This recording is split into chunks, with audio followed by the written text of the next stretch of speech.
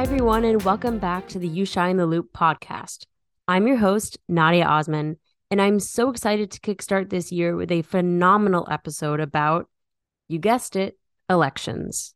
Midterms are just around the corner, so in this episode, we wanted to tackle some big questions about voting. How does a state protect its voters? How do we, as voters, navigate this process? And last but not least, how do we as a collective society engage communities in the protection of democracy? Personally, I've always been curious about how election officials count ballots. Where does my ballot go once I send it off to the election commission of my state? Turns out the process to count a ballot is actually quite complex, so I want to break it down for you guys. Firstly, there are different ways each type of ballot gets processed. If you're voting in person, many polling locations are increasingly using an electronic voting machine that saves the voting results on a memory device within the machine. For backup purposes, the machine generates a physical copy of the votes. Other polling locations may just use paper ballots. In these cases, the ballots are put through a scanner and then placed into secure boxes. If you're voting by mail, the process is very similar, but the high level of detail that's placed on the verification of each ballot is immense. Ultimately, the collective information from each of these three ways of voting is transported to a central election center. Here, the votes are canvassed to check for any errors in counting by manually tabulating the votes and then cross-checking the total numbers with those of the voting machine. The certification of the election results occurs once this process is completed, usually by the local board of elections or the Secretary of State. Elections are first certified at the local level, and then, for the state and federal level races, they are certified at the state level. So all this is to say that the ballot counting process is certainly not easy. It requires many dedicated, non-biased individuals to certify each step of the process.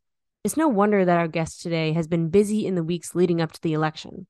Alejandra Pollack is the CEO of the New York Democratic Lawyers Council, which helps to protect voters' rights in the state of New York. She will discuss the ways her organization has fought to protect voters and the upcoming challenges of this election. Just as a reminder, You Shine the Loop does not support any political party. We hope you enjoy.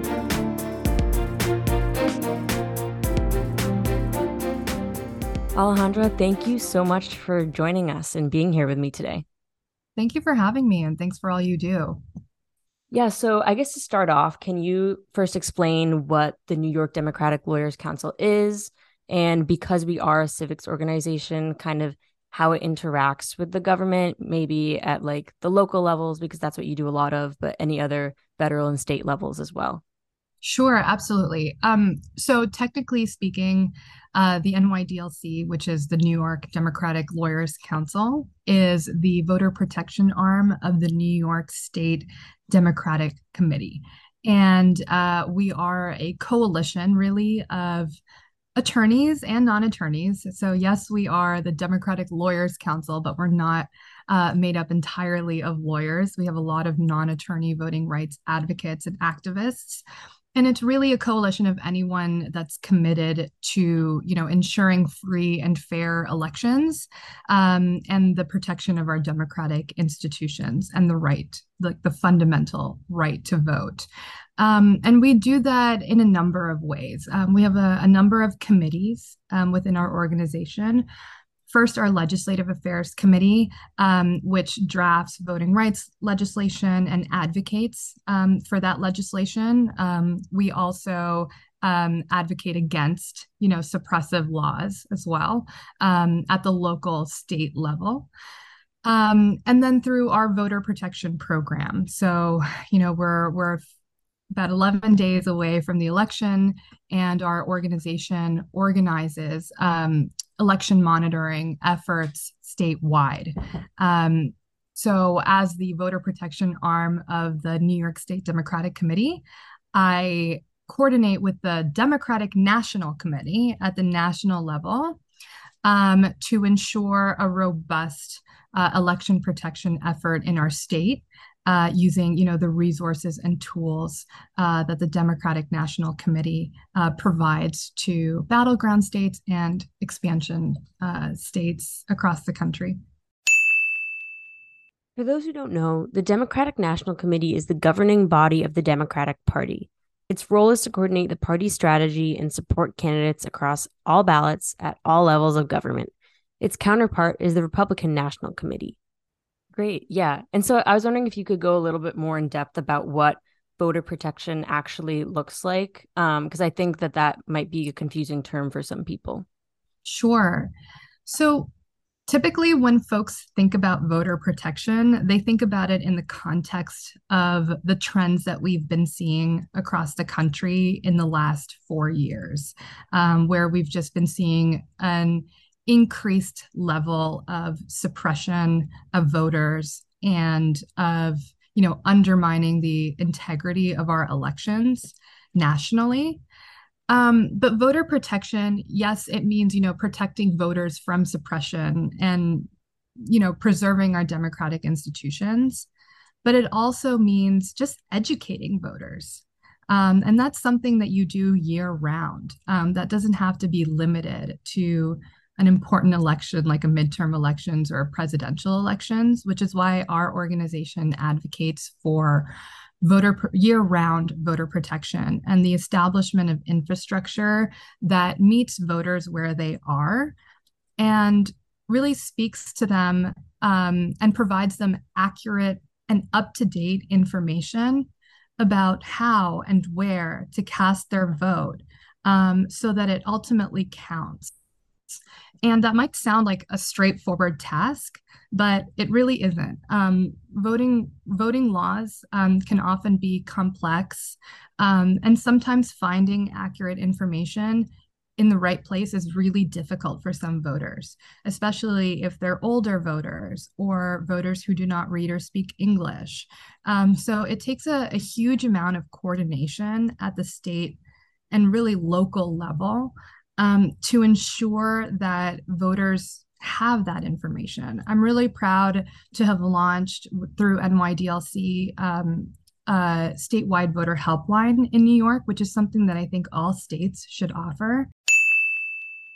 Fun fact, while there isn't an Illinois voter helpline, there is a national one called 866 Our Vote, which is 866 687 8683 for any questions about the voting laws in your state.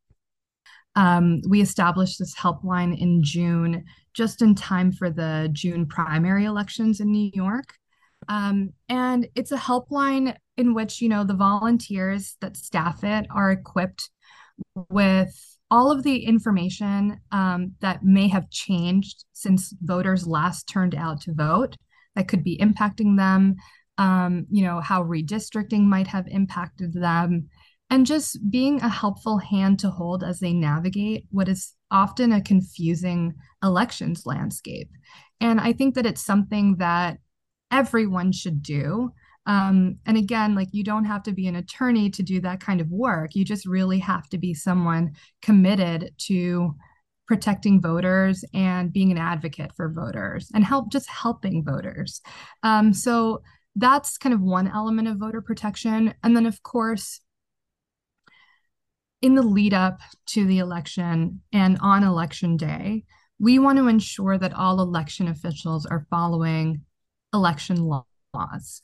In New York, and I can really just speak to New York because that's where my head has been in the past year, and that's where my focus is.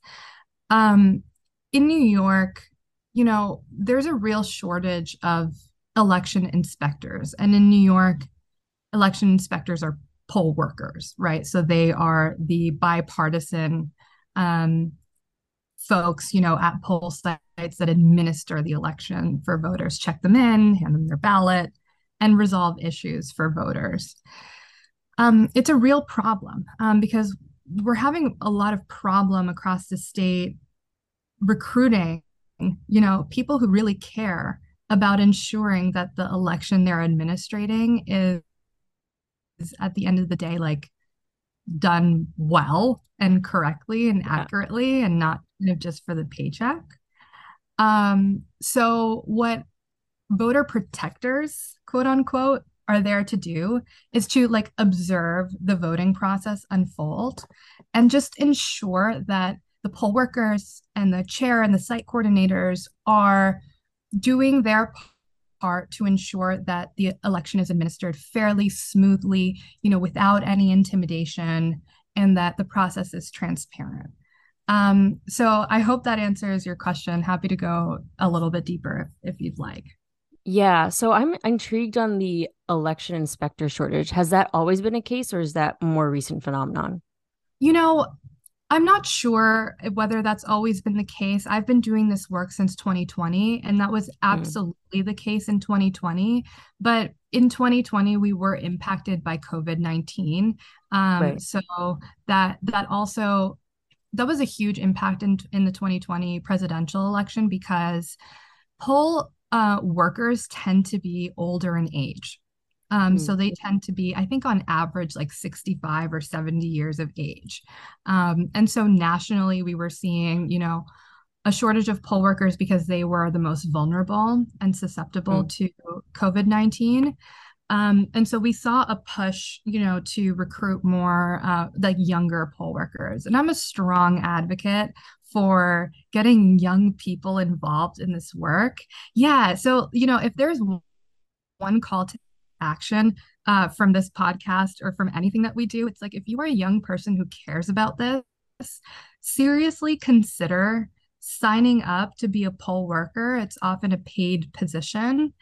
Um, and it's really that is the front line of democracy, right? You have the authority at the poll site to truly resolve issues. That's what I tell my voter protectors, my poll observers. It's, if you really want to make a difference, be a poll worker because you're mm. actually, and if you really care about ensuring that voters have a good experience and that their fundamental right to vote is protected, you have much more authority to do that if you are a worker at the poll site. But this year, I think it's a number of issues that are impacting a shortage. I think folks are burnt out, to Mm. be honest, Yeah, especially in New York, where we had three elections this year because of right. redistricting. It bifurcated our primaries to two. So there's a lot of burnout. And then finally, I think, again, we just need to get the word out about the importance of this work when we're recruiting. And if I do this for another cycle, maybe in 2024, I think that would be something that our organization focuses on, would be on working maybe with colleges or universities, young democratic groups, or just young committees to ensure that we are getting the word out about the importance of getting involved in election protection, whether it's a poll worker or a poll observer, because we just need young, energetic people doing Yeah. this. Yeah, I totally agree. And that was something that I was going to ask. Because I definitely feel like at colleges is where you get the most energy, I think. Like especially here at U Chicago, like people have a lot of energy to go out and vote. And we have a voting organization who gets people like registered and such. I think that having those programs in place would be actually really helpful. And even just to make people aware, because I for some reason I don't think it ever crossed my mind that I could be a poll worker. I don't know that wasn't, and you're so right that I think that it's mainly like the older generations that I've pictured.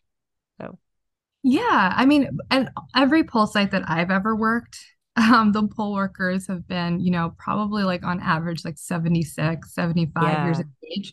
And it's wonderful. I mean, they've been doing this for a really long time and they know their stuff. And they also are great about just kind of having no BS kind of approach to, Mm, any kind of challenges to the work that they do.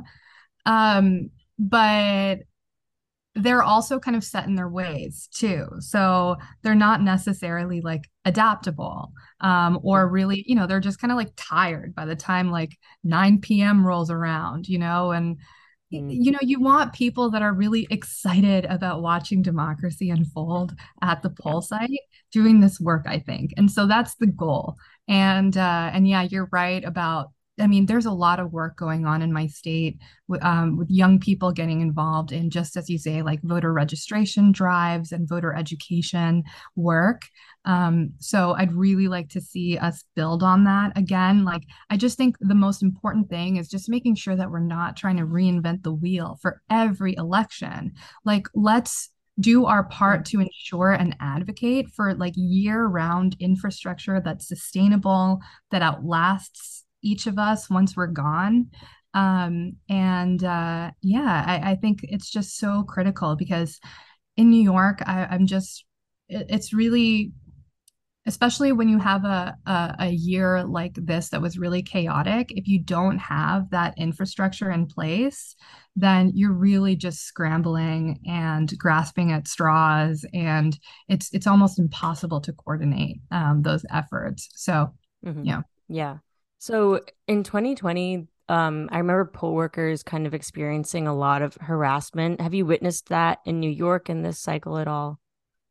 So I couldn't say specifically if a poll worker has experienced harassment Hmm. since 2020, but I do know that our election officials in New York have been dealing with an unprecedented level of attacks on the integrity of the election that they administered in New York, on the results of the election. There are some groups that have challenged, the 2020 certification of the votes in New York and of the election in New York. And that's becoming a much more well-funded and well-coordinated effort with every day, with even more recruits joining. And recently, just in the past few months, this group and others coordinated an effort to like inundate and really flood our boards of elections with FOIL requests, so like Freedom of Information Oh. requests, um, to to gather data to support their really baseless claims. And what that does is it creates an environment within our boards of elections who are already under resourced, really, where they have to now like deal with this flood of requests and can't truly concentrate on educating their voters, on making sure that their poll sites are well staffed by people that care and are well trained. So, it impacts our elections. And it may not be harassing directly, but it definitely has an impact of burning out our election officials who should really be like in tip-top shape, by the time election rolls around. Hmm. And are those election officials, are they nonpartisan or do they have certain, like, is it a No, certain yeah. demographic that is, No, unfortunately, our elections are partisan. I say mhm, unfortunately because, that just creates a lot of complexities that mhm. you have to navigate. Um, so you have kind of a Republican commissioner and a Democratic commissioner, and you have Republican poll workers and Democratic poll workers, and Oh, there okay. there has to be a balance of each. Um, but the groups that are, flooding the election are partisan, Republican GOP groups. Mm. Okay, interesting. Yeah, for some reason I'd always thought that it was just kind of nonpartisan people You working and wouldn't that be nice? yeah. Yeah. But so you mentioned the voter helpline earlier. I was kind of wondering what you found people's biggest concerns and questions are this cycle. Sure. Absentee voting, I think by far Ah. is the biggest. As we get closer to the election, we've been getting a lot of calls about updating registration and what that means past the Mm, deadline. So you've had some folks that maybe moved, right, and didn't update their mm, registration, and so it's past the update deadline. So they want to know whether they can vote. And our job is to say, if you are a registered voter in New York, and you've lived at your current address for 30 days, your registration follows you. Like, don't let anybody tell you that you can't vote. You can go to the Mm. poll site for your new address, vote an affidavit ballot or a provisional ballot, as it's called in other places. An affidavit ballot is just a regular ballot that is used in a situation such as the one Alejandra is describing, where you are eligible to vote but cannot submit a regular ballot. Election officials will later check if you are actually registered to vote and will submit or discard your ballot accordingly. Remember, it is always your right to be able to vote on a paper affidavit ballot. And your vote will count. That affidavit ballot will serve to update, your registration. So again, like voters just don't know that. Like they would never know that. And there's like Yeah. honestly, there's no website or anything that will clearly provide that information to them. You kind of have to talk to them and tell them that over the phone, literally. Mhm. And then we have a lot of questions about absentee voting. And that's really a result of COVID-19.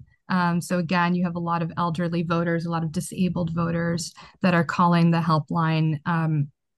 And there are a number of ways to vote in New York. So we just provide advice about the easiest way to do that. And that's often not clear in other places, like even boards of elections websites. They don't really translate that information into like clear, succinct, easy to understand formatting. So that's what our helpline does. And then of course, as we get closer, we're like confirming poll sites. And that's particularly important in this election year because of redistricting. A lot of folks might have been redistricting, their poll site might have changed. Districting is the process of changing districts. Think of it like the sections we live in. That dictates the political leaders that represent us. These lines change every 10 years according to the census. And then we also inform voters about like updates to the election law or rules since they last turned out. So, for example, in New York, in 2020, New Yorkers were kind of voting under this rule referred to as last vote counts. And I don't know if you remember in 2020, like I think nationally there was this anxiety about USPS. Like if you go back to that Yeah, summer, right. there were a lot of shortages and folks were really worried about their ballots getting mailed or delivered. So voters essentially, like even if they had been issued an absentee ballot and requested one, they could still show up at the poll site if they changed their mind about voting that absentee ballot and vote in person, like a regular ballot through the scanner. That rule has changed. So if you've already been issued that absentee ballot and you show up at the poll site in person, you're not going to be allowed to vote a regular ballot. You'll have to vote an affidavit ballot in New York. Mm.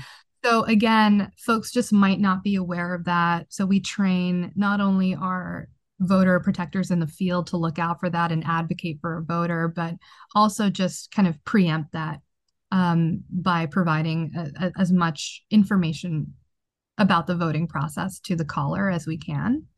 Mm-hmm. And I'm just trying to think if there are any other trends that we've been seeing through the helpline. I think that's pretty much it. Like a lot of folks calling to confirm, their candidates, their new districts.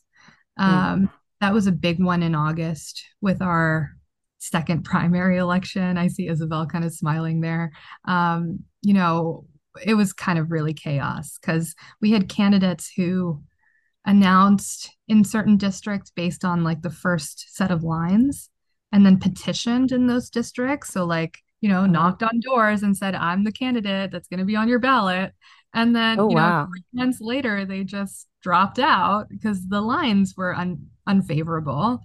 And then a new set of candidates ran in those districts. And oh my gosh, when I say chaos, I mean chaos in the truest sense of the word. Oh man. Yeah, no, I mean that makes sense. I was going to ask what the biggest challenges your team isn't like had this election cycle, but I guess maybe that kind of answers it. But if there's anything that you are anticipating that will happen on election day in terms of challenges. Well, we did have, the June and August election kind of inform what we might see in November. We received like a few reports, through the helpline, and mind you, in for primary elections, we don't operate a field program, so we don't have like poll observers during primaries at poll sites. So we were really relying on the reports that we were getting from voters through the helpline about their experience at poll sites. And I think for the most part, the elections were smooth. We did see, a few reports of, poll workers asking unlawfully for identification or date of birth. Oh, And, that is not kind of, it is considered a form of intimidation. You're not in New York, you don't have to show ID. And additionally, we did see election workers accusing voters of committing voter fraud. So, mm, asking questions like, how many poll sites did you visit earlier today? Where did you vote before? And these are not even like this is happening in areas that have not traditionally been susceptible to this level of yeah. suppression. Um, or harassment of voters. Like it's happening in like very deep blue areas where like a lot of white voters are turning out. Like these are issues that you Mm, tend to see where minority voters are turning out, where there's a high concentration and demographic of people of color or limited English proficiency voters. So it is somewhat alarming to see this spreading out because it just to me signals like a new level of boldness yeah. from that effort. But in terms of what we're preparing for, really like my program is focused on preparing for anything because Mm, we are in really unprecedented times. And again, it doesn't have to be suppression or intimidation. It could just be, there are a lot of changes to the law, a lot of changes to the rule, and we just want to make sure that the election inspectors are, following those rules correctly, mm, and that there's always an advocate for the voter present, across mm. the. Yeah. Out of curiosity, are there like police officers or law enforcement at the poll sites, or is it mainly just kind of like the poll observers No, doing most of the work? no, and there shouldn't be because that can sometimes lead to feelings of intimidation. In Yeah. New York City, sometimes you will see a police officer, but he or she, I should say, should really be, you know, not a part of the process or really a central component of it. Mm, Um, we usually actually train our volunteers to let us know if they see, law enforcement presence on site. We had some reports of, poll watchers appearing, in their military fatigues, and mm, that's very much not allowed. So we try to just look out for any sort of, you know, attire or anything within 100 feet of the poll site that could be considered mm, intimidating. mhm. So I know that your work has mainly been focused on voter protection, but I was just wondering, because the John Lewis Voting Rights Act of New York was recently passed. For your information, the New York John Lewis Voting Rights Act is a bill that was signed into law this past summer that protects voters' rights, particularly voters of color. The bill would expand language assistance for voters, instruct state judges to interpret election laws in a pro voter way when possible, and make elections more accessible. This act will work to ensure that all voters have an equal opportunity and the right to vote. Has that had any impact on the voter protection and the work that you're currently doing there? Not yet, but we hope to see, a positive impact on our elections very soon and in the near future when the elements of the legislation are, put in place across the state. It Mm-hmm. really is one of the strongest voting rights bills. And what we can learn, from that process in New York is, since the Supreme Court decision, it's really up to the states now.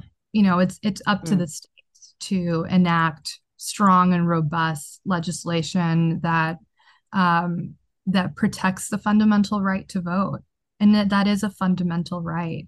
And so, we hope that in passing this important legislation, not only are we hopefully living up to the great John Lewis's legacy, but that other states will follow suit. Hmm. Yeah, and kind of, I guess, off of that, what do you think New York can teach other states about voting rights, and how could it be a leader for others? You know, I think that it can be a leader. Well, let me first put this into context, okay? New York is often considered like this blue beacon of hope, and that's just I love New York. I'm not hating on New York. I live here, New Yorker. But before we passed this legislation, like New York had some of the most suppressive laws in the country, like voting rights laws in the country. Mm, We were like almost in last place. And we still are in some ways. Like states like Georgia and others have come way farther than New York has in introducing, strong voting rights legislation and enacting legislation. But the New York Voting Rights Act really propelled New York from last to first. And I think what other states can learn from this is that it takes a really broad coalition behind these legislations to get them. It's really hard to get mm, legislation passed. And hmm. this piece of legislation took, I think, almost a decade.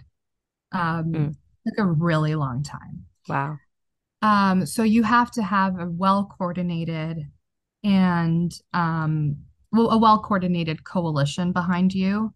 And it should be, supported by data and a strong analysis of how ultimately legislation is going to positively impact voters or make the administration of the election easier and fairer. And you have to do that by, through the support of multiple stakeholders, right? So you can't just look at it through the context of the voter. You also have to look at it through the lens of the commissioners and those that are responsible for putting the election in place. So everybody has to have kind of some sort of input. Mhm. And that process can take a really long time. But as we saw in New York, at the end of the day, it's so worth it Yeah. because we are going to start to see, a big impact across the state over the course of the next few years and cycles. But it doesn't, that has to be supported with voter education, right? At the same time, we have to get the word out to voters about their rights, Mm, and what they're and ensure that they can advocate for themselves because that's often, the problem is that they just feel like there's no one there to inform them or hold their hand through this process. And so they feel like, oh, well, I'm just not going to vote you mm, know yeah. so again, it has to be coupled with real advocacy at the local level, and that's where young people come in again. um and then there was one thing that I wanted to say, but I lost my train of thought. That's so understandable. And I just wanted to say thank you so much for coming on the podcast and just really motivating us. And I think everybody else who would listen to this conversation on getting out there and like really trying to make an effort in democracy because it is very important. But thank you for being on. And I really appreciate it. Thank you so much, Nadia. And like one last thing that I wanted to say to like leave folks with is I'm not a lawyer. I'm just really someone who was just passionate about ensuring people could vote and just like concerned about the headlines, and just decided to just get involved and found this group. And then kind of 2 years later, totally randomly became executive director of it, and I feel like a Mhm. total imposter and I have huge shoes to fill. But my point is that this can sometimes feel like really an intimidating landscape to enter, and I just want folks to feel like, get over that hump, because once you're in it, you can make a real difference. Mm. And it doesn't really like pick what you care about. Is it Mm. ensuring that young people are registered, by the time they turn 18, maybe focusing on pre-registration or registering new voters, or maybe it's election protection or being a poll worker. Maybe it's running for office. It could be a number of things, but just please don't let the intimidation factor deter you from getting more deeply involved, because we could use every single one of you, wherever it is that you are. You are an important part of this work, and I just encourage everybody to do their part.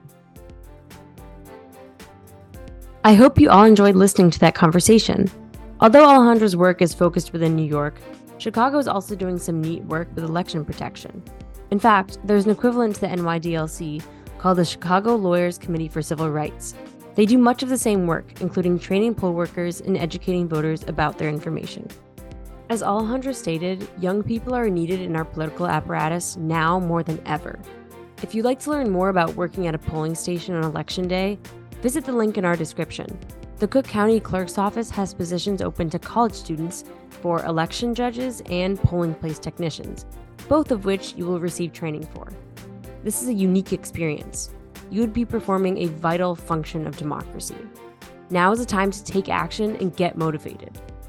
Happy midterms, and for You Shine the Loop, I'm Nadia Osman. See you all in December.